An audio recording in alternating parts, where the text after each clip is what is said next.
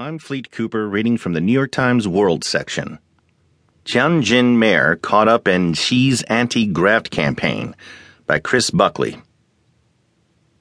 President Xi Jinping's grinding campaign against graft and disloyalty in the Chinese government claimed another powerful victim over the weekend when the Communist Party's disciplinary agency announced that the mayor of Tianjin, a northern port city, was under investigation.